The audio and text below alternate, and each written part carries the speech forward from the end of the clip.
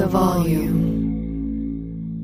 Oral Sessions is brought to you by FanDuel. It's never been easier to play fantasy on FanDuel. Whether you love basketball, golf, soccer, or any other fantasy sport, there's a contest for every fan. FanDuel, more ways to win. This is Oral Sessions, everybody. What a fun episode this one is. Not only was this guy a great guest, we got to do it in person. Man, what a difference it is to be able to do stuff in person.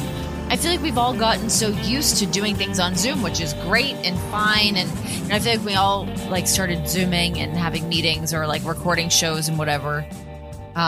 We were kind of all talking over each other and couldn't pick up on the cues of when someone was going to begin to talk or finish talking. And everyone's a little bit different when you're going interview to interview, that you kind of get in those rhythms and it all starts to feel normal and fine. But being able to do it in person, man, what a game changer. So nice. I got to do that more often. I mean, people come into Vegas. It's a hub. It's a spot for people to be. I mean, can I get Shania on the Twain? Shania on the Twain? Wow. Shania Twain on the show. I did have a glass of wine before I started recording this, so that's why I just said it like that. Also, Mom Brain. Can we call it Mom Brain? We can call it that. Who else is in Vegas that I could get that's just here? I mean, obviously people are coming in and they're on vacations or people just pop through. It's not far from Los Angeles and I can bring people into my house and have a little hangout. So, Aria Davari is my guest on the show today and we enjoyed a little coffee together. We had a little hangout, got to shoot the shit before we got in here, started recording the show. He brought over an adorable little onesie for sweet baby Nora. So shout out to him for just being a straight up stand-up man. And just had a cool chat. I've never really even got to chat that much in depth with him before during our time in WWE together because there's a million people and you're all pulled in so many different directions. So it was cool to be able to just kind of pick his brain and learn more about him and him as a wrestler, him as a person. So I feel like you guys are gonna dig this little chit chat that we had. Anyways, think of more people that I should have in person to do oral sessions. Get your brains working. Send me some tweets. Let me know who's in Las Vegas so we can get. I mean, obviously UFC's in town. You can get some UFC fighters. WWE's in town for SummerSlam. We've got some of that coming up. So yeah, let me know. Anyways, here we go. Let's get into it. Here's Aria Davari.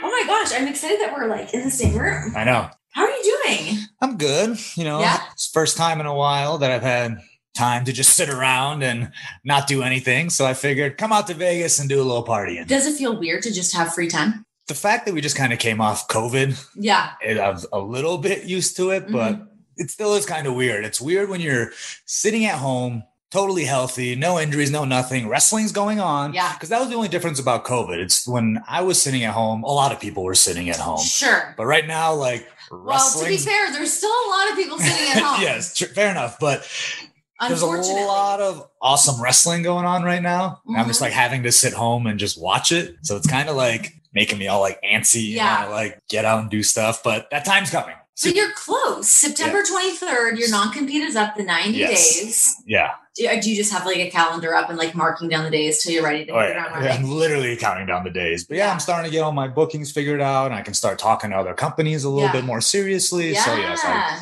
cannot wait until the 23rd. So of course it's unfortunate to be released from a contract, to be in that situation, but kind of there couldn't be a better time for it to happen, right? The fact that AEW, Impact, New Japan, MLW, NWA, all these places are starting to blow up. AAA now is getting more exposure in America. Yeah. It is. There used to be a time where if you weren't wrestling in WWE, there wasn't a lot of other places. There were other places to go. Yeah. But who knows what kind of publicity you would get, what kind of money you'd get, what kind of matches you'd get. But now the talent is everywhere. The exposure is everywhere. There's Fight TV and stuff like that. With all the even smaller independent companies now have big channels on YouTube. I think Beyond Wrestling has 1 million subscribers on YouTube and stuff People like that. love wrestling. It couldn't be right. It couldn't be a better time to be a free agent. Yeah, it's really a cool time. And also given your style and, you came into WWE through the Cruiserweight Championship tournament, working through 205 Live, what's your take on 205 Live and through the Cruiserweight division and what kind of happened there? It's kind of twofold. For one, the Cruiserweight division obviously gave smaller guys like me an opportunity to work in the WWE. My entire life, I always said, I'm going to be in the WWE. I'm going to wrestle there. I know I will. But in the back of my head, you go, you're also 5'10", average WWE wrestler. The guys I always looked up to were these giant hosses of men. So I always wondered, I said, well, it just seems that way when you have someone standing angle up a little bit. It can really work out that way. But so there was always, that was the only thing that I was like, that might be the only roadblock I have. They say, hey, you're a great wrestler, good look, all that kind of stuff, but you just don't fit the size bill. Sure. So when they came up with this Cruiserweight Classic and they said, hey, we're going to give another run at the Cruiserweight division, I was very grateful for that. And obviously all the guys who are in it are kind of guys who are in the same position I was. We're all talented wrestlers. We've all been grinding away for 10 years. We all had tryouts and looks and all that kind of stuff. And I think we all knew deep down, like, man, the only thing that's going to hold me back is if they're not into my size. Right. So what a kick in the dick that is. I know, right? Like, there's nothing you can do. So thank God we get the Cruiserweight division back. That was really cool. Now, on the other side of the token, I just know in the history of how WWE does things, once you have that like cruiserweight stamp on you, it might be really like swimming upstream the entire time, because at the end of the day, it's still Vince McMahon's show. He still likes big giant dudes and stuff like that. So that sounds funny to say, but he likes the man likes what he likes. He likes big giant dudes. And so that was the only thing. I was happy that it created an opportunity for me to finally wrestle in WWE, but I also knew, I said, I didn't want to be labeled a cruiserweight. When I was an independent wrestler for 10 years, I was never a cruiserweight. I was never a lightweight, because independent wrestling, it's all shapes and sizes. It doesn't matter. So, but even WWE in general still is that. I mean, you look at somebody like a Daniel Bryan, to AJ Styles, to some of these guys that might not have necessarily also fit that same build, but here they are main eventing, WrestleManias and pay-per-views and all that. And that, I think that really helped. I like to give credit to guys like Daniel Bryan, CM Punk, and honestly, even Conor McGregor. Conor McGregor is a guy who he's a smaller guy in like the combat world of sports. And I think back in the day, it was always looked at like heavyweights for the draws, the Mike Tysons of the world. Someone like Conor McGregor showed that you can be a smaller guy and still be like a legitimate athlete. You can still be a badass and people still want to pay to see you. So I think he helped with that. Daniel Bryan helped with that. AJ Styles helped with that. So I think that finally pushed WWE to say like, look, you need to look beyond people's size and just look at their raw skill and their talent. And if they can bring something, you can be a star within that company. If you can bring good wrestling to the table, and thankfully wrestling fans, especially today, they appreciate good wrestling. So I think they'll look past the fact. And honestly, if you're a big jacked up dude who can't wrestle, like that's a bad thing. That's terrible. There's no getting past that. That's a prejudice that some fans might have. They say like, just another one of these guys. So there was a while where the smaller, I feel like from 2014 up until 2020, I should throw the Young Bucks in there too. They were obviously guys who I think the WWOs looked at them like, what's their deal? They're smaller guys, but then they went off and killed and became the most popular tag team in the world. So a lot of these guys kind of paved the way for this cruiserweight division to finally be taken a little bit seriously. And like I said, like 205, I mean, it's still running right now. I don't know exactly what's going on with it, but the show had a pretty solid 5-year run, which I think in the WWE, that's not bad for cruiserweights. Not bad. It's not bad. No, it's not bad to look at at all. But it's like, I think that you look at sort of what you assume and what we know that WWE wants, what Vince McMahon wants, versus what fans want now, because fans do want to see all of these different styles of wrestling. And that's why, I mean, you rattled off all these other promotions, whether they're on TV or they've got like a YouTube presence or whatever they might be doing. And they're all thriving and doing really well, because nobody just wants that cookie cutter mold of just this giant jacked dude. Right. It's having all these different platforms for people to jump to. So yeah, I mean, it just seems like such a cool time to really dip your toes into this water and like be back in control of your own career. 100%. And the other thing too is that like, it always kind of bothered me that WWE looked at this size thing when in reality, like being a WWE wrestler, like I'm sure John told you and you being there yourself, it's a very hard job. If you're not dedicated to professional wrestling, if you haven't dedicated your life to to the craft of professional wrestling, I don't think it's going to work out for you. So a lot of the guys who are on 205, me, Ali, Gulak, Lindsay, Tony, like we're all very dedicated to pro wrestling. We love pro wrestling. We took it extremely seriously when we were on the independent scene.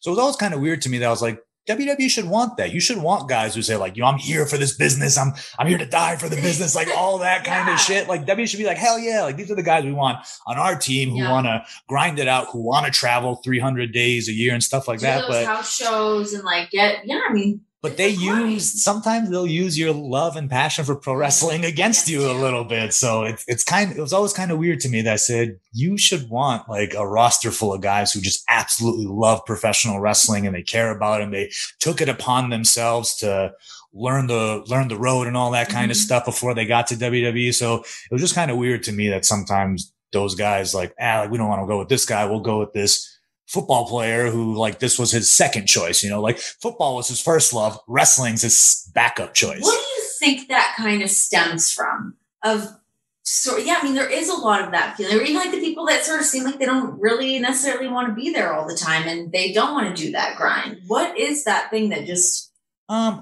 is it like wanting to date the girl that doesn't really want to date you? maybe I don't know. Like the funny thing is, my brother always told me, he goes, "The day you stop giving a fuck is the day they're gonna like push you." But I said I can never not give a fuck. Like I care about this so much. Like I can't just be like, whatever. I'll just phone it into my match tonight. Right. Like I couldn't do that. I don't have like the confidence to go out there and have a shitty match and be like, whatever. Like, no, I have to like, you're only as good as your last match. So I have to like wrestle my ass off every time. So I don't know where that comes from. But on the flip side too, look, there's been tons of guys who've come from other sports. Look at The Rock. The Rock was a football player. Yeah. He said it before. He was trying to make it to the NFL. It didn't work out. And then he went to pro wrestling. But he at least has a family lineage. Yeah, he has the family lineage and he actually really, really loved it. But when I did my tryout a few times when I was at the PC, like there was, I remember at my tryout, I met this like bodybuilder guy. So I was like, what's your story? And this and that. He's like, they emailed me to come here. I blew it off. And then they emailed me again and I blew it off. Then they called me. So like, here I am. Like, what about you? I'm like, well, I've been wrestling for like 8 years, on this door for dying to be here. But I don't know. It's weird. Like I said, I think but that's the nice thing about all these other companies that I listed. I think they're the ones who say, no, we want the guys who are on board with professional wrestling. Yeah. And I've been saying this in every interview. I said, AEW is a company. I said, they're doing pro wrestling right. Like I love pro wrestling. I know like when I was in WWE, like don't say pro wrestling. I'm like, this is pro wrestling. You're sports entertainer, superstar. I go, what we do is pro wrestling. What the fans want is pro wrestling. So sometimes when you give them like this, like sports entertainment bullshit, like they're not going to be into it. They want to see pro wrestling. That's what we all love. So and I think as people become more educated on pro wrestling as well, and you guys hear my baby crying? Is that coming up on That's what we do when we're working at home. Sometimes the baby's crying, my mom's on it. It's fine. Yeah. She's okay, I assure you. She'll be on the show eventually, right? Yeah, she'll be fine. But I think as people kind of become more educated on what pro wrestling is and looks like too, they want more of that. They like to be on the inside too. They don't want to be fed like, here's the guy you're supposed to love, and there's always that revolt and pushback. It's just it's a tricky game. It can be a little treacherous. And that's the one thing is that I feel like a lot of these other companies, I've heard other people say this, and I say, that's true. They don't insult the fans' intelligence. Sometimes I feel like WWE does that a little bit where they just try to feed them some bullshit. And if you're a lifelong wrestling fan, you kind of like see through that right away, give them pro wrestling. That's what they want. Like I get WWE's like this global entertainment company, but like you're still a wrestling company. Like your bread and butter is pro wrestling. Okay. So and that's what your fans want. So other companies, I think, just do a better job of listening to what the fans want, and then they give them pro wrestling. Yeah. What was your tryout like? So that was back in 2014. I did like the tryout where you came to TV. Remember like when all the I used to love those. It was oh my god, everyone gather around the ring and you like, which sucks because I imagine that's kind of once I became a actual WWE employee, it was great to sit there and watch. But when you're on the flip side, when you're doing that, it wasn't really fun. So for people that don't know, I mean, I'm sure if you're listening to this, you probably do know. But before they would do tryouts at the PC and whatnot, they would have people come in on Raw, SmackDown days. And the tryouts would happen in the ring while the rest of the signed talent would sit around and watch you. Yeah. And shit. And I'll be honest, once I got there, I leaned into it. I became that guy who's sitting there with my arms folded, let's see what you got, kid. Because as soon as you realize wait, the trials are happening right now. Yeah, I want to go see. Here I go. Because no offense, sometimes you see some real shitty wrestling. Sure. And you'd always just be like, this is your big opportunity, your big WWE tryout. That's the gear you chose. That's the shape you decided to show up in. When I came to those, I wore my absolutely best gear. I worked out. I tanned 100 times. I was got a nice haircut. I was I got to look the way I looked at it, I said, I have to pretend like I'm on TV. Let's pretend I'm already hired by WWE. What would I put on TV? So that's why I said I want to look my absolute best. So I got there. I did it. I actually had a very busy day. So I did the tryout match in front of everybody. William Regal was there. He said, "Oh, you did a great job." The best. Yeah, he's the best. Love Regal. I give him lots of credit. The reason why I even got my job. Yeah. So we did that. And the guy that I wrestled, we did well because we wrestled each other. And they said, "We want to see you in a dark match." So I said, "Oh, awesome. We get to wrestle each other in front of the crowd." The guy that you did your tryout with. Yeah. Okay. He's a Minnesota guy. His name is Lewis. We wrestled so many times. So I said, man, if we get to wrestle in front of the people, we're going to fucking tear it up. Yeah.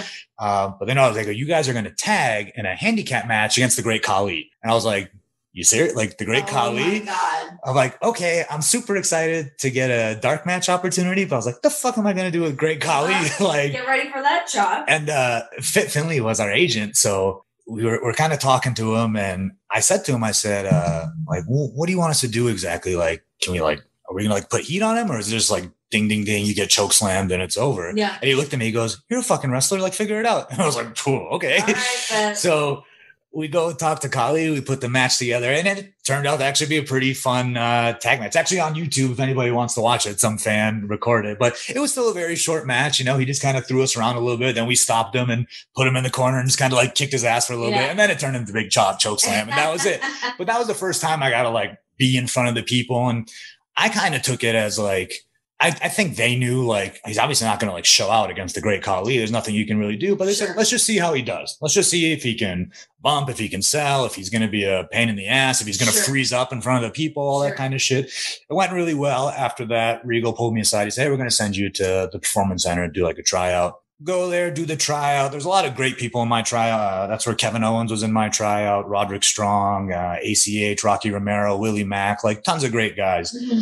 And so we do the tryout. And I just told this story recently, but I'll tell it again. Mm-hmm. On the indies, I used to do this move called the Magic Carpet Ride, where I'd jump off the top rope holding a rug. I did it in my tryout match, and it popped all the boys. So I was like, all right, cool. I remember the Usos were "Yo, we like that carpet thing you did." So I was like, I'm definitely going to do it, because it was always the thing that people remembered me by. If they didn't remember my name, they'd be like, "Magic Carpet Guy." All right. So they remember. So wrestling the match, we have 8 minutes. I hit the magic carpet. We're going home. This is the finish. And all of a sudden the bell rings. I'm like, what the fuck? There's a big clock on the wall. I'm like, do we go over our time? Whatever. And that's when Bill DeMott was still there. And he goes, "That's a foreign object disqualification. We don't do that indie bullshit here. Next." And I was just kind of oh shit. Stop. Yeah. I was like, did I just fuck up my tryout just because I was trying to do something to stand out? Yeah. But again, I just thought it was an interesting thing that I did. And then luckily Regal pulled me aside afterwards. He goes, "I know what you're doing." He's like, "Just understand we do things differently here," and blah, blah, blah, blah, blah. So, okay. Yeah. Unfortunately, I didn't get picked up out of that tryout. I thought I did really well. Everyone was telling me I was doing really well, but it didn't happen. But then 2 years later, I got the email for the CWC. So it kind of worked out from there. Yeah. What was it like in those 2 years after, what happens when you don't get picked up after having a tryout like that? You want to jump off a building? Because wrestling wasn't the same then. As it wasn't. Yeah. A lot of these companies obviously were still existing during those times and whatnot, but the opportunities were not as rampant as they are now. I didn't get the job out of it. And I remember I screenshotted my rejection email, because I'm like, I'm going to fucking read this before every match I go wrestle now. Just a little fire under my ass. I'm going to show them. But a part of me was a little defeated, because I said, damn, that was my WWE tryout. I gave them everything I got. Did they tell you what? No. So they told us on that last day, they said, "We'll let you know if we're going to hire you or not. And please don't reply to this email. We're not going to tell you what you did wrong or anything like that." And I was like, that's fucking dumb, but whatever. I just got an email and said "Sorry, we don't have anything for you." Okay, cool. Yeah. But like I said, so you give them everything you got. So I was kind of well, shit, I think the door for WWE is closed, I they said no. And I did a promo. I did a match for them. I hung out with them for a couple of days, did all my drills and all that stuff, and they weren't interested. Yeah. So I said, maybe that's it. So that's when I kind of really started pursuing other places, because I was always very WWE focused just because of my brother. I saw my brother go from the Indies to WWE. I said, I want to follow that path. But that's when I found a tryout camp for Ring of Honor. I went and did that, and I got booked for a couple of shows there. I got to work with like Roderick Strong and Bobby Fish. So I said, and like that kind of like boosted my confidence a little bit. I said, hey, you know what? Fuck it. There's like, and I remember being at those Ring of Honor shows, like the matches were all really good. Mm-hmm. So I was kind of like, hey, you know what? Like, fuck WWE. Like, there'll be other places I can wrestle and go kill it and stuff like that. But I don't know if me doing those other things and just kind of like staying at it and grinding it, maybe they kept me on their radar. Maybe I was always on their radar. Sure. And like I said, they just said no at that time. Like, and we know being there too, is like they kind of know in their head, like they might have seen the Cruiserweight Classic coming up down the line. That guy will be perfect for that. So then, I just kept doing that. And then just one day I woke up to an email. It said like, hey, we have a one-time opportunity at the WWE. So I was like, oh yes. I said, okay, I have another chance to go in there and like impress and hopefully try to get a job out of it. So those 2 years were a little like unsettling just because I was like, I have to kind of find a new path in wrestling now. I used to be always like, try to get straight to the WWE. I was like, okay, now I have to deviate, maybe go some other places. But like I said, when I screenshotted that email, like I was reading it a lot before matches. I was like, you got nothing for me? Like, I'll make you find something for me. I'll find something for you to find. So like those 2 years there, a little rocky, but eventually it kind of all figured itself out. What was it like? What do you remember of your brother's time in WWE? Man, so I was in high school at that time. Which he's there as a producer now. Yes. For people that don't. Sean Devari, if you don't know. Yes. No, it was cool. So obviously when he got into wrestling around like 1999. So I was, 11 years old or something. Yeah. Just a little kid. Just a little babe. So I was going to these, indie shows in Minnesota and, it was pretty cool because at any time I was on those shows, I could see like Ken Anderson, ODB, Austin Aries, I think sometimes like Punk and Cabana were there too because they're all like Midwest guys. Yeah. But he did like the indies for 5 years and then I was with him the day we were sitting at my mom's house. He wasn't living there at the time, but he was just visiting. And he got a call from Jim Ross saying like, hey, we're going to hire you. And I just like, he's talking. He hangs up. He's like, I just got hired by WWE. Like, we all like jumped up like that. I couldn't, because he was only 20 years old. Like he couldn't even legally drink. He was hired by the WWE because they had this Muhammad Hassan gimmick in mind and they wanted my brother to be his manager and all that kind of stuff. So like, it was a trip, like just being a lifelong wrestling fan and all of a sudden your older brother's in WWE. So he went down to Louisville. He was in OVW for a little bit. And then when he debuted on Raw, like he like called us that day. He's like, hey, we're debuting tonight. Like, oh, awesome. So me and my mom and dad were all sitting there and like, it was a trip just to like see him. I was like, my brother's on WWE TV. And like, he was there when it was like really popping off. Like Shawn Michaels, Triple H, Eddie Guerrero, Batista, Benoit, like everybody, Rey Mysterio, Edge, like everyone in their heyday, like, he was there with all the guys that we like watched growing up. John Cena, Randy Orton, like everybody was in there. I mean, those guys were like still kind of new. They were like still kind of new, but like he was there. Chris Jericho, Christian, like very like legendary wrestlers he got to like share the locker room with. And I got to see him wrestle Shawn Michaels. He did that spot. I was at that WrestleMania in LA where like, they came out, they beat up Eugene, and Hulk Hogan's music hit. And I was like, holy shit. I was like, my brother's doing stuff with Hulk Hogan at WrestleMania. Like it was quite a trip, like to see all that like unfold and really like kind of like charges you up as far as like, damn, like, I was like, you can do that. And the funny thing is when I asked my parents like, hey, can I be a wrestler? They were all for it. Cause they're like, yeah, doesn't everyone just get like signed and become super rich and wrestle Hulk Hogan? Yeah. He had a little bit of like, well, he had to convince them a little bit more to be a wrestler. For me, they're like, yeah, go for it. Like, Sean killed it. So you should too. Yeah, exactly. Yeah. So it was very cool. And like I said, the whole time I was in high school during this time, I'm still just a kid, watching my older brother on WWE TV. So it was really cool and very motivating. Boxing legend Manny Pacquiao returns to the ring this Saturday for the first time in 2 years. And FanDuel Sportsbook is giving new customers exclusive 30-1 odds on either fighter to win when he takes on Yordenis Ugas. That's right. Now is the perfect time to give FanDuel a shot because you can win $150 on a $5 bet. FanDuel's always hooking you up with exclusive odds boosts, great promotions, and so much more. That's why they're America's #1 sportsbook. And don't miss out on your chance to win $150 on a $5 bet when Manny Pacquiao returns to the ring against Yordenis Ugas. Just download the FanDuel Sportsbook app and sign up with promo code Renee. That's RENEE to get in on the action. That is promo code Renee. Disclaimer, must be 21 plus and present in Colorado, Indiana, New Jersey, Virginia, or West Virginia. Odds boost available for new users only. Must wager on designated boost market. $10 first deposit required. Max bonus $150. Risk-free. Bet refund issued as non-withdrawable site credit that expires in 7 days. Max refund $10. Restrictions apply. See full terms for both offers at FanDuel.com/sportsbook. Gambling problem? Call 1-800-522-4700 in Colorado. 1-800-9-WITH-IT for Indiana, 1-800-GAMBLER, New Jersey and Virginia, or visit www.1800gambler.net for West Virginia. Do you remember when I lost my wallet and your brother's didn't his girlfriend find Yeah. It was the weirdest Oh thing. yeah, I forgot about that. I actually was just talking about losing I had Chelsea Green on. We're talking about putting good into the universe and things come back. And I was like, yeah, I lost my wallet one time on top of my car, drove away. Flew. I was on the phone with John, who I think was in Japan wrestling with WWE at the time, something like that. Drove off and I was like, oh shit, I lost my wallet. And then you DM'd me and were like, my brother's ex-girlfriend has your wallet. Yeah. Because they lived out here in Vegas and I think she just found it and she's like, oh. What are the odds? Yeah, it was super weird. Happens. Yeah, then he messaged me. He's like, do you know Renee Young?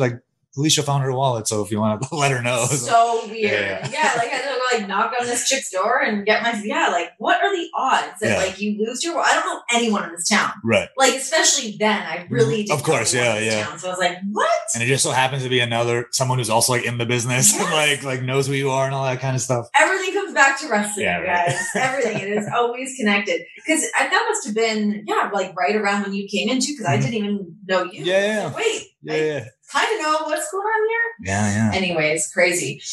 So your parents, they are into wrestling?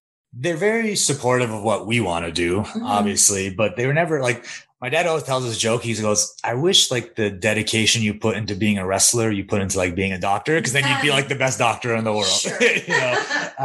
What do your parents do? So my dad, up until just recently, he owned a restaurant in Minneapolis called the Leaning Tower Pizza. He owned it for 40 years almost. Wow. And he actually just sold it. So he's finally gonna retire. Yeah. Hell yeah, Dad. And my mom kind of helped him with that. And then when they split up, she just kind of worked normal jobs for a while. But she recently moved out to California. So she lives out in Laguna Niguel now. Good for her. Yeah, I know. Yeah, she's loving it. And there's a very good Persian community out there. So she's all about that. And then my dad's actually looking to move to Temecula soon in California. Oh, nice. Yeah, go out to the wine country area a little bit. Yeah. They're doing it right. Yeah. So they're both kind of now they're starting to slowly retire and this and that. And my mom, she wanted to move to California forever. Mm-hmm. And when I turned 18, I started pushing. I'm go. I'm an adult now, fine. Which obviously at that time, no, I clearly was not. Wait, Mom, don't actually go. I still need you. Until I got signed and made a bunch of money and bought my own house. She's okay, I think I can move now. I was yes, you can please go. I've been telling you to go for a long time. I know you want to. So she actually moved in January of 2020. So she gets out there and then and California has been super strict with COVID. Yeah. So she's out there for a month and a half and then everything just shuts down. So she basically just had to sit at home she was going on walks and going to the beach and stuff like that. But so over the last 4 or 5 months, she's really been discovering all their places and stuff like that. And she met this guy now. So everything's been a lot better now. Have you met him yet? Yeah, he's super cool. Yeah, super nice guy. It's the funny thing is when she tells 2 of my sons are wrestlers, they get all oh my God. Yeah, who are these guys? So I met him. He's super nice guy. He's harmless, Yeah. And I was I don't want my mom to be lonely. I don't want her to be by herself, when. God, I wish my mom would date. Yeah, right. I wish. It's never been weird to me. I know some people are kind of who's this guy with my mom? But I what's the flip side? Do I want her to sit at home and be lonely and have nobody and stuff like that? We can hang out with her and stuff like that, but you still need that companionship. Totally, 100%.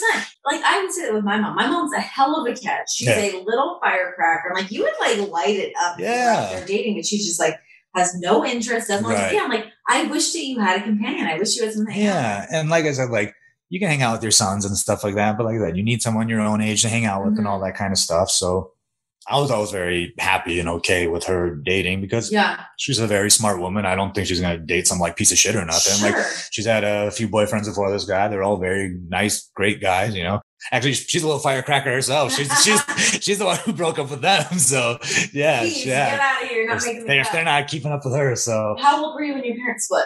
13 or ninth grade, whatever age that is. Yeah.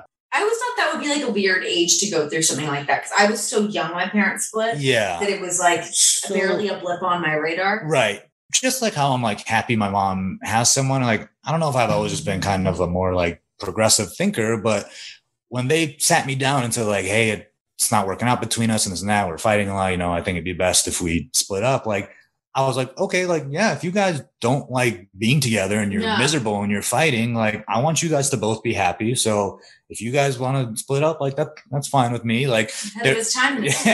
There was no like big custody issues. I didn't do any of that shit. Yeah. Like, it was just, you know, hang out with your dad sometimes. I lived with my mom, you know, and do it like that. And no, it never really had any like ramifications or any issues with me. Like, I wanted them to both be happy. And I said being together, honestly, like the few times I heard them fighting, like that was really upsetting to me. I don't want to see my parents fighting or your parents crying or stuff like that. So I knew them splitting up would be for the best. And I was totally cool with it. I was happy for their decisions, you know, because they've always been cool about that with me. They're very like, we're very like all independent people in our family. So I've gathered. Yeah. So they've always been very like, you know, whatever you want to do, like just don't do anything bad or illegal, but like whatever you want to do, like we support that. So I'll just like give that back to them. Whatever you guys want to do, you know, I'm cool with it. You know? Have you ever gotten into like some trouble? No, nothing bad. Like I've gotten like a handful of like underage drinking tickets and stuff like that. Come on. Actually, I got an underage drinking ticket the day before my 21st birthday. And come on, man. They told midnight. Yeah, it was that. And I remember showing the cop my ID. I said, look at my ID. Like I turned 21 tomorrow. And he was like, damn, you almost made it. And I was what a dick. And I remember being like, are you fucking kidding me? And he started he started blowing up to me. I was like, I'm not going to get fucking arrested. That's always been my thing. Like I had TSA too. Like I'll fight with the people until they say, should we call the police? I'm like, nope, you win. Like, fine. But yeah, no, never been arrested, never been to jail. My dad always says that, like he's so proud of us. He's like, I've never had to bail my kids out of jail. I'm like, wow, Dad, like set that bar real high. But yeah, no, nothing too bad. I mean, like we did do like bad shit when we were kids, like smash mailboxes and shit like that, but just never got caught. So I feel like that's something kids should be doing. I mean, of course. I mean, I don't know. Everyone's so sensitive about everything. Be a kid, learn to learn to get in trouble and get away with it. Yeah, exactly. So I mean, very basic vandalism. You spray paint some shit, smash a few pumpkins there in Halloween, you know, like shit that when I look back on it, I was like, I do feel bad. Like if I woke up one day and like my mailbox was smashed, I'd be like, oh, what the fuck? Like you don't think about the other people, but no, for the most part, I think we were pretty good kids. I mean, once we got into wrestling, it was just kind of like wrestle, like breaking shit in the house because we were like dropping elbows through tables and shit like that. What's the age gap between you and Sean? Only 5 years. Oh, okay. So you guys definitely got it. Oh, yeah. We wrestled a lot. But the funny thing is, like, he got hired so young. He was 20 years old. Mm-hmm. And when I got to WWE, it was about almost 10 years between our time there. Yeah. So when I got there, some people were like, oh, like Deshaun Daivari have a son? Like, I didn't know there was like a second generation because it was just so far apart in like what WWE was from when he was there and when I was there. Mm-hmm. But we're like, oh, like, damn, what's the age difference? You're like 5 years, like 5 years. Like, what the fuck? Like, you guys are like basically really close in age. I said, he just got hired super. He turned 21 while he was in WWE. Like, it was crazy. How was it having him as a producer there while you were working out? Did he kind of set you up? Did he give you like any advice on like kind of how to navigate the business behind the scenes and all that? Yeah, definitely. So I think by design, he only produced like one of my matches. I don't know if they just said like, we don't want them working because I was on a lot of episodes of 205, but he would produce the other match. So I don't know if they did that on purpose, but no, he gave me a lot of good advice. Coming in when I was, coming into WWE and even when I was an independent wrestler, like, because I said he shared the locker room with a lot of like legendary guys, Chris Jericho, Shawn Michaels, Triple H, Undertaker, all these guys. So when he would give me advice on wrestling, he'd always be like, hey, this is what Chris Jericho told me. This is what Eddie Guerrero told me. So I knew it was coming from like very legitimate sources. But then once I got hired, he smartened me up a little bit to some backstage. Like one thing he told me, he's like, don't ever sell in Gorilla. Like if you have like a shitty match, like don't come in a Gorilla and be like, fuck, I fucked up. I'm sorry. This and that. He's like, just, it's whatever. Because he goes, they might be like, oh yeah, like you do fucking suck. Something like that. He's like, totally. Or he says, if you get yelled at, there's one time it was a 6-man tag, but Enzo fucked up the time. And it was and it was the crossover segment, which is like a huge deal. We didn't know that because they didn't tell us. She don't tell us shit. Yeah. But we kind of fucked up there. Enzo kind of fucked up the time, and we got messed up on crossover. We get to the back. He was smart enough to just dip. he just left Gorilla. He's a good businessman. Yeah, you knew that. He knows what he's doing. And Johnny kind of yelled at us a little bit because again, crossover is very important. You can't fuck that up. Yeah. We didn't really know that, so again.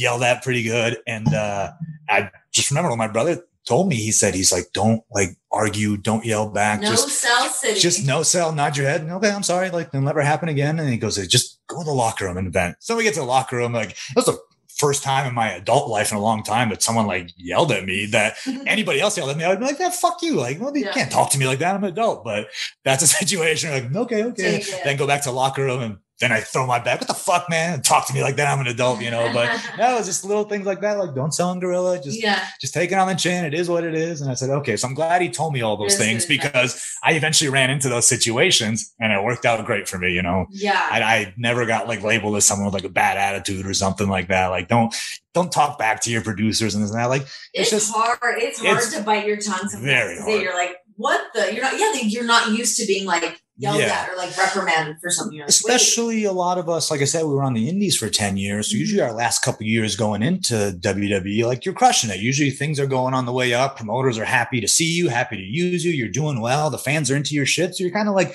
feeling yourself a little bit. And then when you get there and then someone's like yelling about you about some like tiny minutia shit, you're just like, why are we even talking about this? Like, like I heard this quote once, I don't even know if it's real or not, but something like Dusty Rhodes said that like, if whatever you plan in a match, if you get at least 70% of it goes well, then like, just call it a good day. It's like that. So sometimes when you hear like you criticize on these little fucking things, I'm like, who cares? But did you ever get in your own head about some of that stuff if you were being like nitpicked about things? Oh yeah. That was definitely, because again, that's the difference between like a pro wrestling company and WWE. Like they care about these small little things. And who knows, maybe that could be the things that sets them apart. You see it happen to a lot of wrestlers where you start, like I never second guessed myself on the indies. I just followed my gut and it usually went well. But when they tell you, oh, you need to do this or you need to do that, you start going like, oh man, like, am I not as good as I think I am? Or what's the deal, And I saw it happen to so many guys, really talented guys like Ali and Buddy and Tommy N. Like you get told these certain things or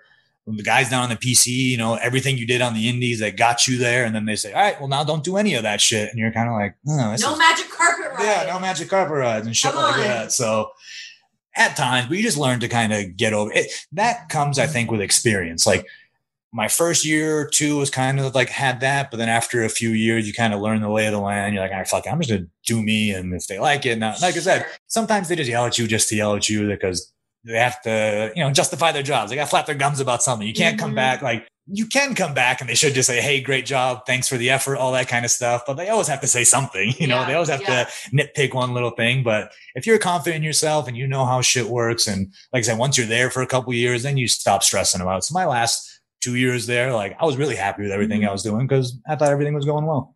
How was surprised for you when you got the call that you were being released? So, that was going back. The dogs are also barking. The baby's crying. It's all going very well. So when all the COVID releases happened, and that was when my brother got released, and we survived that wave. I was like, okay, I think everything's good. But my release was actually like the third wave. I think like when Samoa Joe and those and the Iconics and they got let go, that was it was weird because I was like, man, like Joe's been on commentary. Iconics, I think, were on WrestleMania. Yeah, like they were all just booked. Yeah, so that happened. But I remember thinking, like, okay, WWE hasn't done like a mass release other than the COVID, but hasn't done like just random releases like that in a while. Maybe that's it. And then it happened again, and then Braun Strowman got released, and that's when I was like, fuck. I was like, if they fired Braun, like now anybody, no one's safe. So I wasn't like preparing for it. I just thought, I said, hey, it could be anybody at this point. Mm-hmm. But me and Tony were on like every episode of 205 Live, like when it moved back to the PC, and a producer there literally told, a producer who's not there anymore, told us like, when you guys aren't on the show, like the show fucking falls apart, because it's just a lot of like new guys, you know, who are still learning like TV style and all that kind of stuff. Especially when you'll have like such a smaller window. It's not like Raw or SmackDown where it's tough. So this producer told us like, hey, like when you guys aren't on the show, like the show kind of fucking falls apart as far as like, not necessarily match quality, but like just getting the right angles and then just understanding like WWE style of wrestling. Yeah.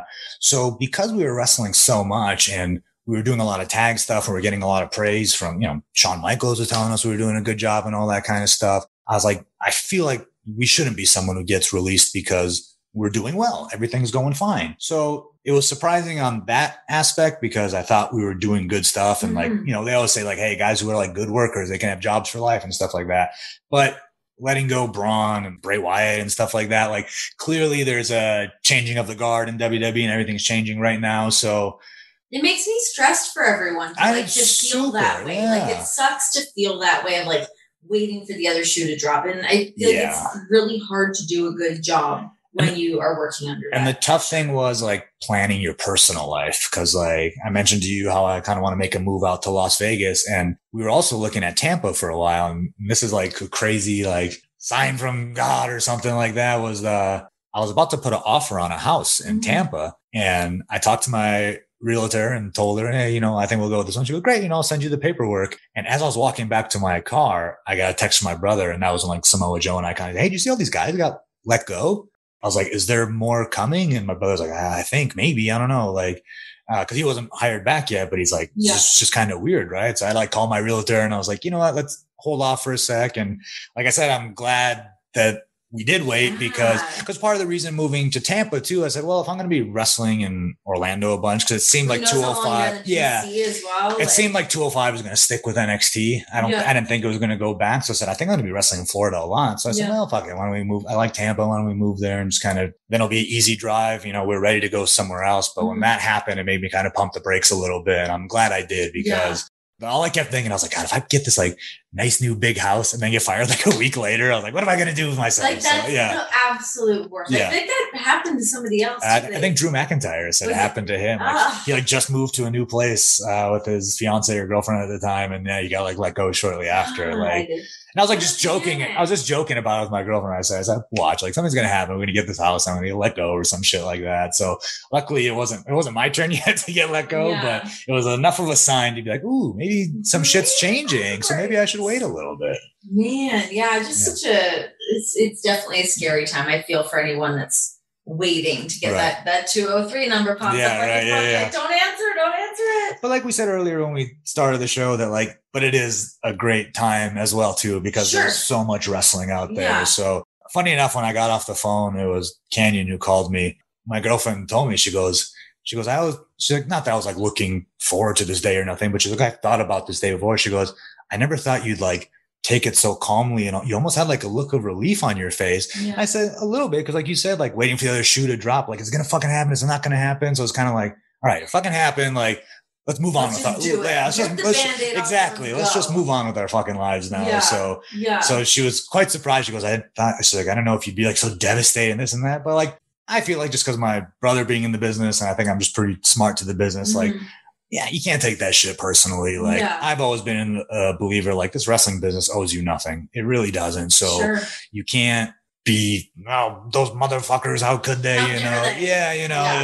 you get the little chip on your shoulder, but like, I go, whatever. Like they're lost. That's the way I look at it, Exactly. Yeah. Okay. If you weren't a wrestler, what would you do?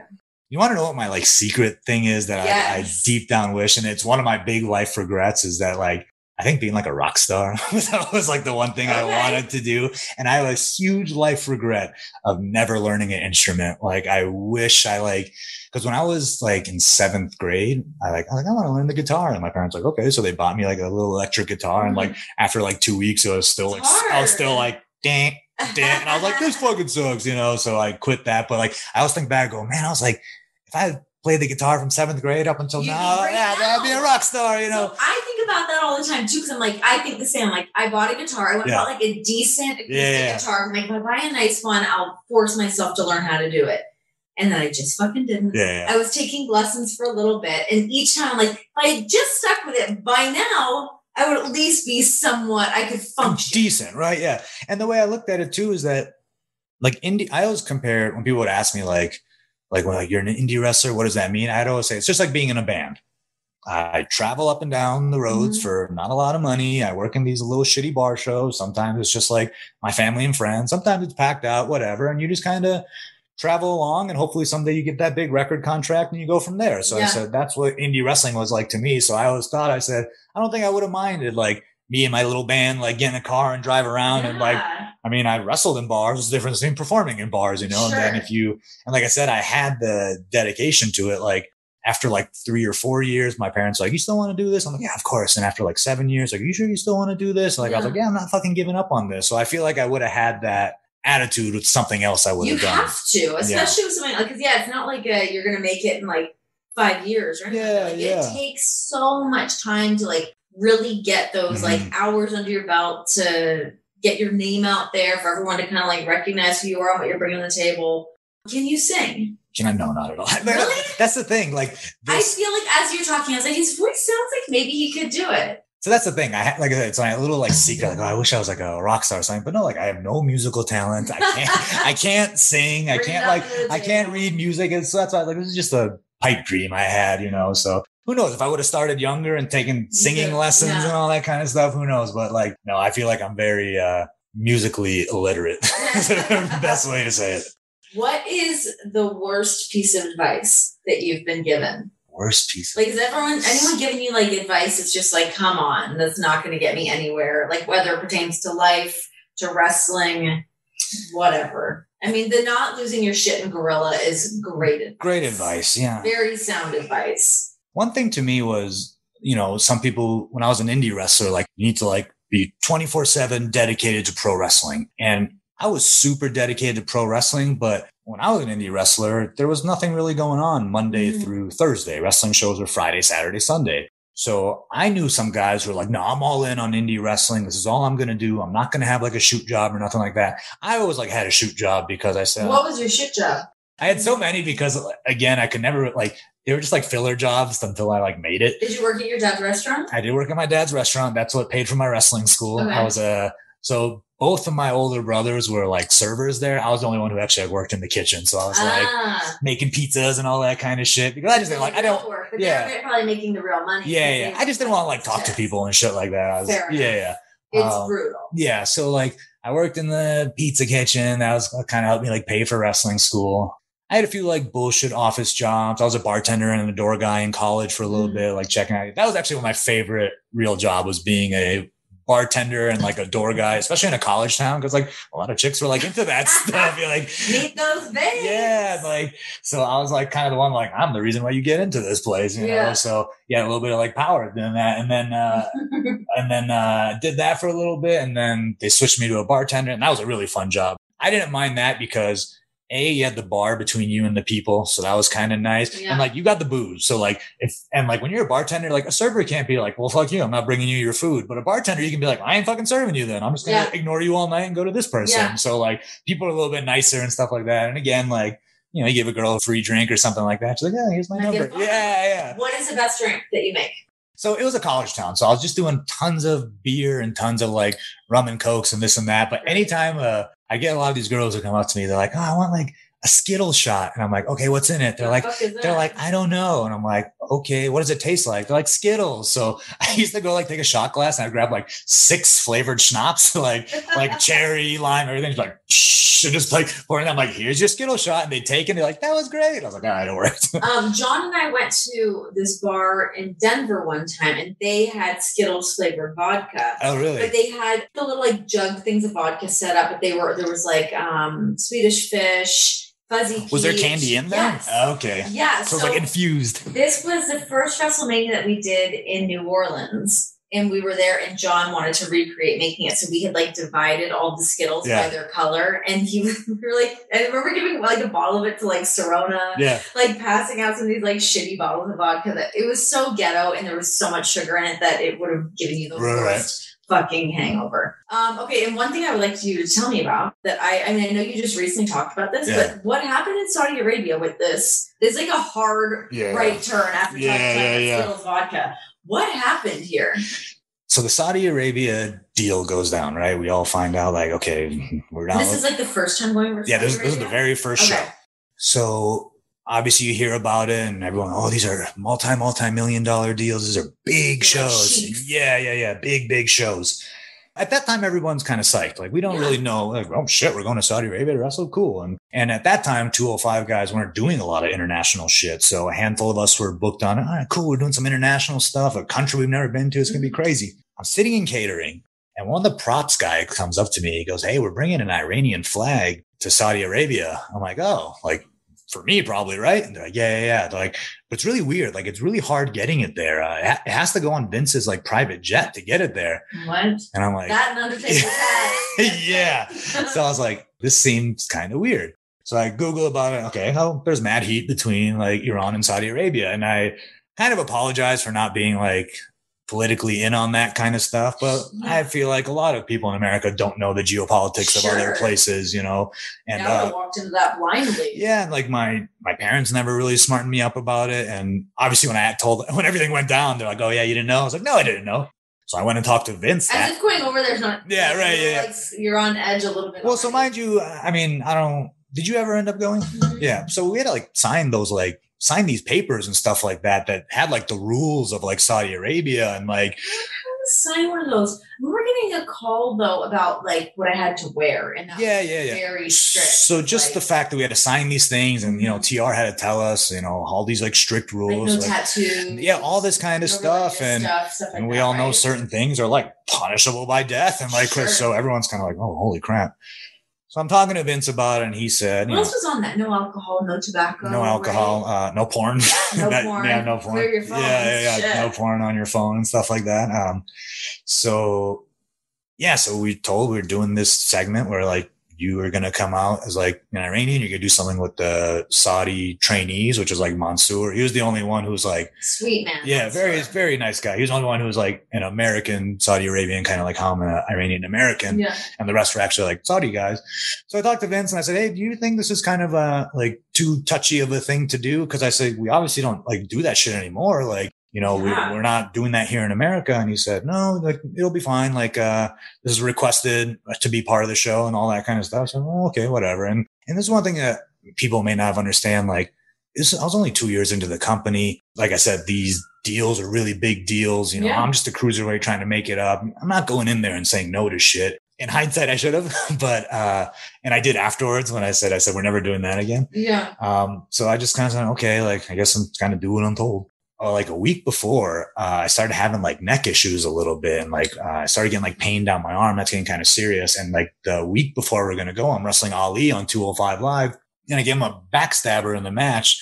And as soon as I hit the mat, I just get like lightning bolts down my arm. And like just from being a wrestler, I know like what are common wrestler injuries. Yeah. So I was kind of like, oh shit, this ain't good. So I went and told the doctor, and all I kept thinking is when he said like, hey, okay, we have to like pull you off and put you on MRI and shit like that. I said, fuck. I said, Vince is going to think that I'm like milking an injury or faking an injury to like get out of this shit. But luckily we had the MRI to prove like, no, he has like a herniation in his neck and all that kind of stuff. So I thought it was like, I guess that segment's canceled. They called me and they said, hey, can we get your brother's information?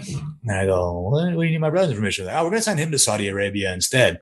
So again, me trying to be like a good soldier, I said, hey, you know what? Like, I understand, like, if this is not a match, it's just a segment, like, I can still go. You know, I'm in horrible pain this whole time. So they go, you know what? We'll have you and your brother. Let's get on a really long flight. That'll make it feel better. They go, why don't we have you and your brother go together? Okay, cool. We got to do something together. Again, not knowing what this is going to turn into, I'm just kind of thinking like, I got to do something with my brother in WWE. It all feels like very kind of exciting things. Opportunities and it's just different stuff that we don't ever get to do when we're here. Exactly. Don't really see much beyond those things. And just the opportunity hey man, if this goes well, maybe they'll hire Sean back and we can be a tag team in WWE or something like that. You know, that was always a dream of ours. Mm-hmm. So I tell you, I can still go again, trying to be a good soldier and all that kind of stuff. No, I can still go. And again, 15-hour plane ride and fucking miserable. My neck is killing me. I have no strength in my tricep, any of that kind of stuff. So we get there, we do the deal. I'm in gorilla trying to like pump up. I can't do a push up because my neck is so fucked up. And I wasn't supposed to take any sort of, I was on a complete like no contact list, and my brother was just going to get bumped around. And then again, being the good soldier, I said, it's kind of weird. I just like stand there and watch my brother get his ass kicked. Right. Yeah. I said, how about the guy like pushes me on my ass? And they basically told me like, we'll allow that if you're like telling us right now that you're okay with it. And if you get hurt, like you're not gonna, like, we're telling you like you shouldn't do this. I said, no, I'm tough. I can fucking do it. Yeah. So that's why in the segment I get like pushed on my ass and just roll out. My brother takes all the bumps, and that was it. So we do the deal, I remember as we were walking back up the ramp, I'm still in full like character mode. My brother was smart enough to like grab me. He goes, hey man, like we fucking did it. Like we did something together. Like soak this in. And I was like, oh shit, cool. We go do the deal and it's all cool. And then when I get back home, that's when I start getting all the DMs from like people in Iran or people in Saudi Arabia, and like BBC Persia picked up on it, and just turned into like a whole like look at this bullshit WWE did, going into another country and just kind of making light of, turning a wrestling angle into something that's very serious. And that's when I like got very educated on it. And I said, damn, this was fucked up. Like we shouldn't have been doing this. Like we were smart enough to not do this in America, but we go to another country and do that. So I told the office, hey, I'm going to put out like an apology or just, hey, if this offended people, like, I'm sorry. I should have studied up on it more. Like we shouldn't have done this. And they said, go ahead, put out the apology, but just know like, we're not going to retweet it. We're not going to apologize. This is just strictly on you if that's something you want to do. And I said, yeah, I want to do it. I said, I'm not like a shitty guy. Like I don't want to offend people. I don't want this to be bad. I want this to be it's like entertainment blends with like real life stuff. Yeah. Touchy. Wrestling's so weird about that, because if people saw that on like a movie screen or on a TV show, it wouldn't fucking matter. But because wrestling is just like pseudo, like, is it real? It's kind of weird. So people were very offended by it. So, and one thing that really bothered me is that people in Iran were upset about it. How could you do this? How could you, make us look like that and that kind of stuff? And I didn't know it was going to have that kind of thing. So that was really why I put out the apology. I said, oh man, I don't want people, because I still to this day have tons of wrestling fans in Iran, because there's just, you don't see that very often. You don't see Iranian American in WWE, stuff like that. So anyone who's a wrestling fan out there, they were super excited to see like a fellow Persian man in WWE and stuff like that. So a lot of them were very offended, and I said, oh fuck, I'm not trying to alienate any sort of a fan base by doing stupid shit like that. So it became kind of a big deal, got a handful of death threats and stuff like that. So right. So it got a little serious. I remember, I think Jim Cornette like kind of commented on it a little bit, being like, we used to get heat and death threats back in the day all the fucking time. I go, okay, this ain't fucking 1970s Memphis anymore, like, or wherever the fuck we wrestle. The world has changed. Yeah, I'm not trying to like do that kind of shit, or like WWE doesn't do that kind of shit. We're not trying to get death threats and stuff like that. That's not cool. Like, because I said, if anything, like, this is just going to turn people off, and there were plenty of people in America who were just like that was you don't make more fans. They're like, that was a fucked up segment. People who were, aware of what's going on over there. So I said, you're really just alienating people by doing like fucked up shit like this. So, and unfortunately, like the fans aren't still too crazy about the Saudi show and stuff like that. So I told them, I said, hey, going forward, like, that wasn't a good look. I said, I don't want to be a part of these shows anymore. I'll just kind of stay. And that's not just me. There was a handful of wrestlers who said, you never went back to Saudi Arabia after that? No, actually the next two shows, it popped up on my app and I had to like text Karana and be like, hey, you remember you said we're not going anymore? Oh, sorry. It was just a mistake. We just need, because that's when they did like the world's greatest battle royal or some shit like that. So they just needed. So Neil stole the show. So they needed a lot of bodies and stuff like that. So that was why like 205 guys were getting booked. But every time they said, "Oh, sorry," and they just took it off. And that was that's good. Yeah. So that was kind of, they were cool about that. They said like, I just don't feel comfortable going back. It's just not a good look. And also like, I kind of didn't trust them a little bit. I didn't want them to like, well, you're here. Like, hey, guess what? Tonight you're going to wrestle Mansoor. And like, that's going to be like the next step of it. Yeah. So I just didn't want to get there. And they said like, we're going to go back to it now or some shit like that, Yeah. Just take yourself out of the equation. I said, let's just back out of the situation. And luckily enough, I don't think I ever got any heat for it. They were always very cool about it. Cause I kind of asked around. I said, are they like mad at me now that I don't want to go back? Because I know by like the second or third one, like a lot of people started saying they didn't want to go. Yeah. And I think it got to a point where like, I know some of you guys are fucking going, whether you like it or not, you know? So, so it started again. So I always got worried. I said, are they going to say like, no, you know what? Everyone's going now. And then obviously the last time they went, there was that kind of issue where the plane got held up and stuff like that. So yeah, it was just kind of one of those things. I said, honestly, I just don't feel comfortable being a part of this anymore. Yeah. Fair enough. Yeah. Yeah. I mean, I went over there twice. And I mean, I had actually had a great time both times. My time, other than like the backlash of that segment, time there was great. Yeah. You know, it was cool to see another country, somewhere I've never been. You know, they did treat us very well. We're a nice hotel, all that kind of stuff, you know. So great spread of food. Great spread of food, you know. God. So that stuff was all great. It was just that one segment that we did on the show just kind of really tainted the whole experience for me, and you know, and for a lot of people, obviously. So that was why I just said, you know, I'm just going to kind of remove myself from that situation. Yeah. Smart move. Okay, so September 23rd, 90 days are up. Your non-compete is up, and you can hit the ground running. You're having some conversations already, I imagine. Yeah. You'll be ready to go. Yeah, I'm ready to go. Like I said, because one thing I always thought about before I got to WWE, like because I was so laser focused on WWE, it never allowed me to focus on anything else. That's why I said like my shoot jobs I had, I was like moving around and this and that, because every job I had, I was like, I'm not supposed to be here. I'm supposed to be in WWE. I'm supposed to be wrestling. So now I can finally say like, I went there, I did it. I know what it's all about. I kind of feel like your success is chosen for you there. So you don't have to like harp on that and stuff like that. You can kind of just finally move on. And luckily my time that I'm moving on is when wrestling has blown the fuck up, you know, doing it, baby. You know, this company called AEW shows up and just turns the whole wrestling landscape upside down. So I said, damn, like shit's really changing. It's awesome to watch. And also like, I have so many of my friends that I came up with now. Like I have so many friends in Impact. I have so many friends in AEW. I have so many friends in New Japan that like, these were guys who maybe didn't get a shot at WWE, but now they're all thriving in all these other places. MLW, NWA, like it's awesome to see. So it's cool that I know that like now if I go to a different locker room, that tons of my friends are there and this and that, you know, so I'm very excited to see what's coming next. Yeah. So I'm very excited for you. I'm glad we got to do this in person. I know. I was really happy. Yeah, this is really cool. The Zoom ones are fun, but to get them and do in person is like a whole different so much better.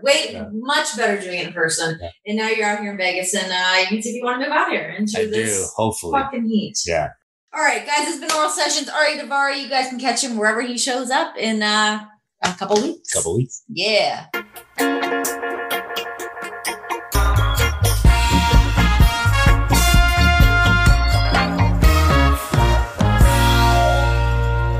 Thank you to Ari Daivari for coming and hanging out with me inside my domicile. Much appreciated that you came over to my house, hung out, Ubered all the way over here in the blistering heat that is Las Vegas. And you brought a baby outfit. I'm not letting that one go. It's very nice. It's nice when people bring a gift, you know? I appreciate it. Hopefully you guys enjoyed this episode. I certainly did. I loved being able to chat with him in person. So yeah, more of that hopefully in the future here for Oral Sessions. That's what I want in my crystal ball tea leaves predictions for Oral Sessions is some more in-person action. I love that. All right, guys, follow me on Instagram and Twitter at Renee Paquette. Follow The Volume Sports at The Volume Sports and check out my YouTube page where you can see all this video. All of these videos would be the correct grammar on that. But yeah, all the interviews pop up on my YouTube a little bit after they've premiered through the podcast version. So if you want to see us talk, whether it be in person or via Zoom, you can check them all out there. Until next time, this has been Oral Sessions.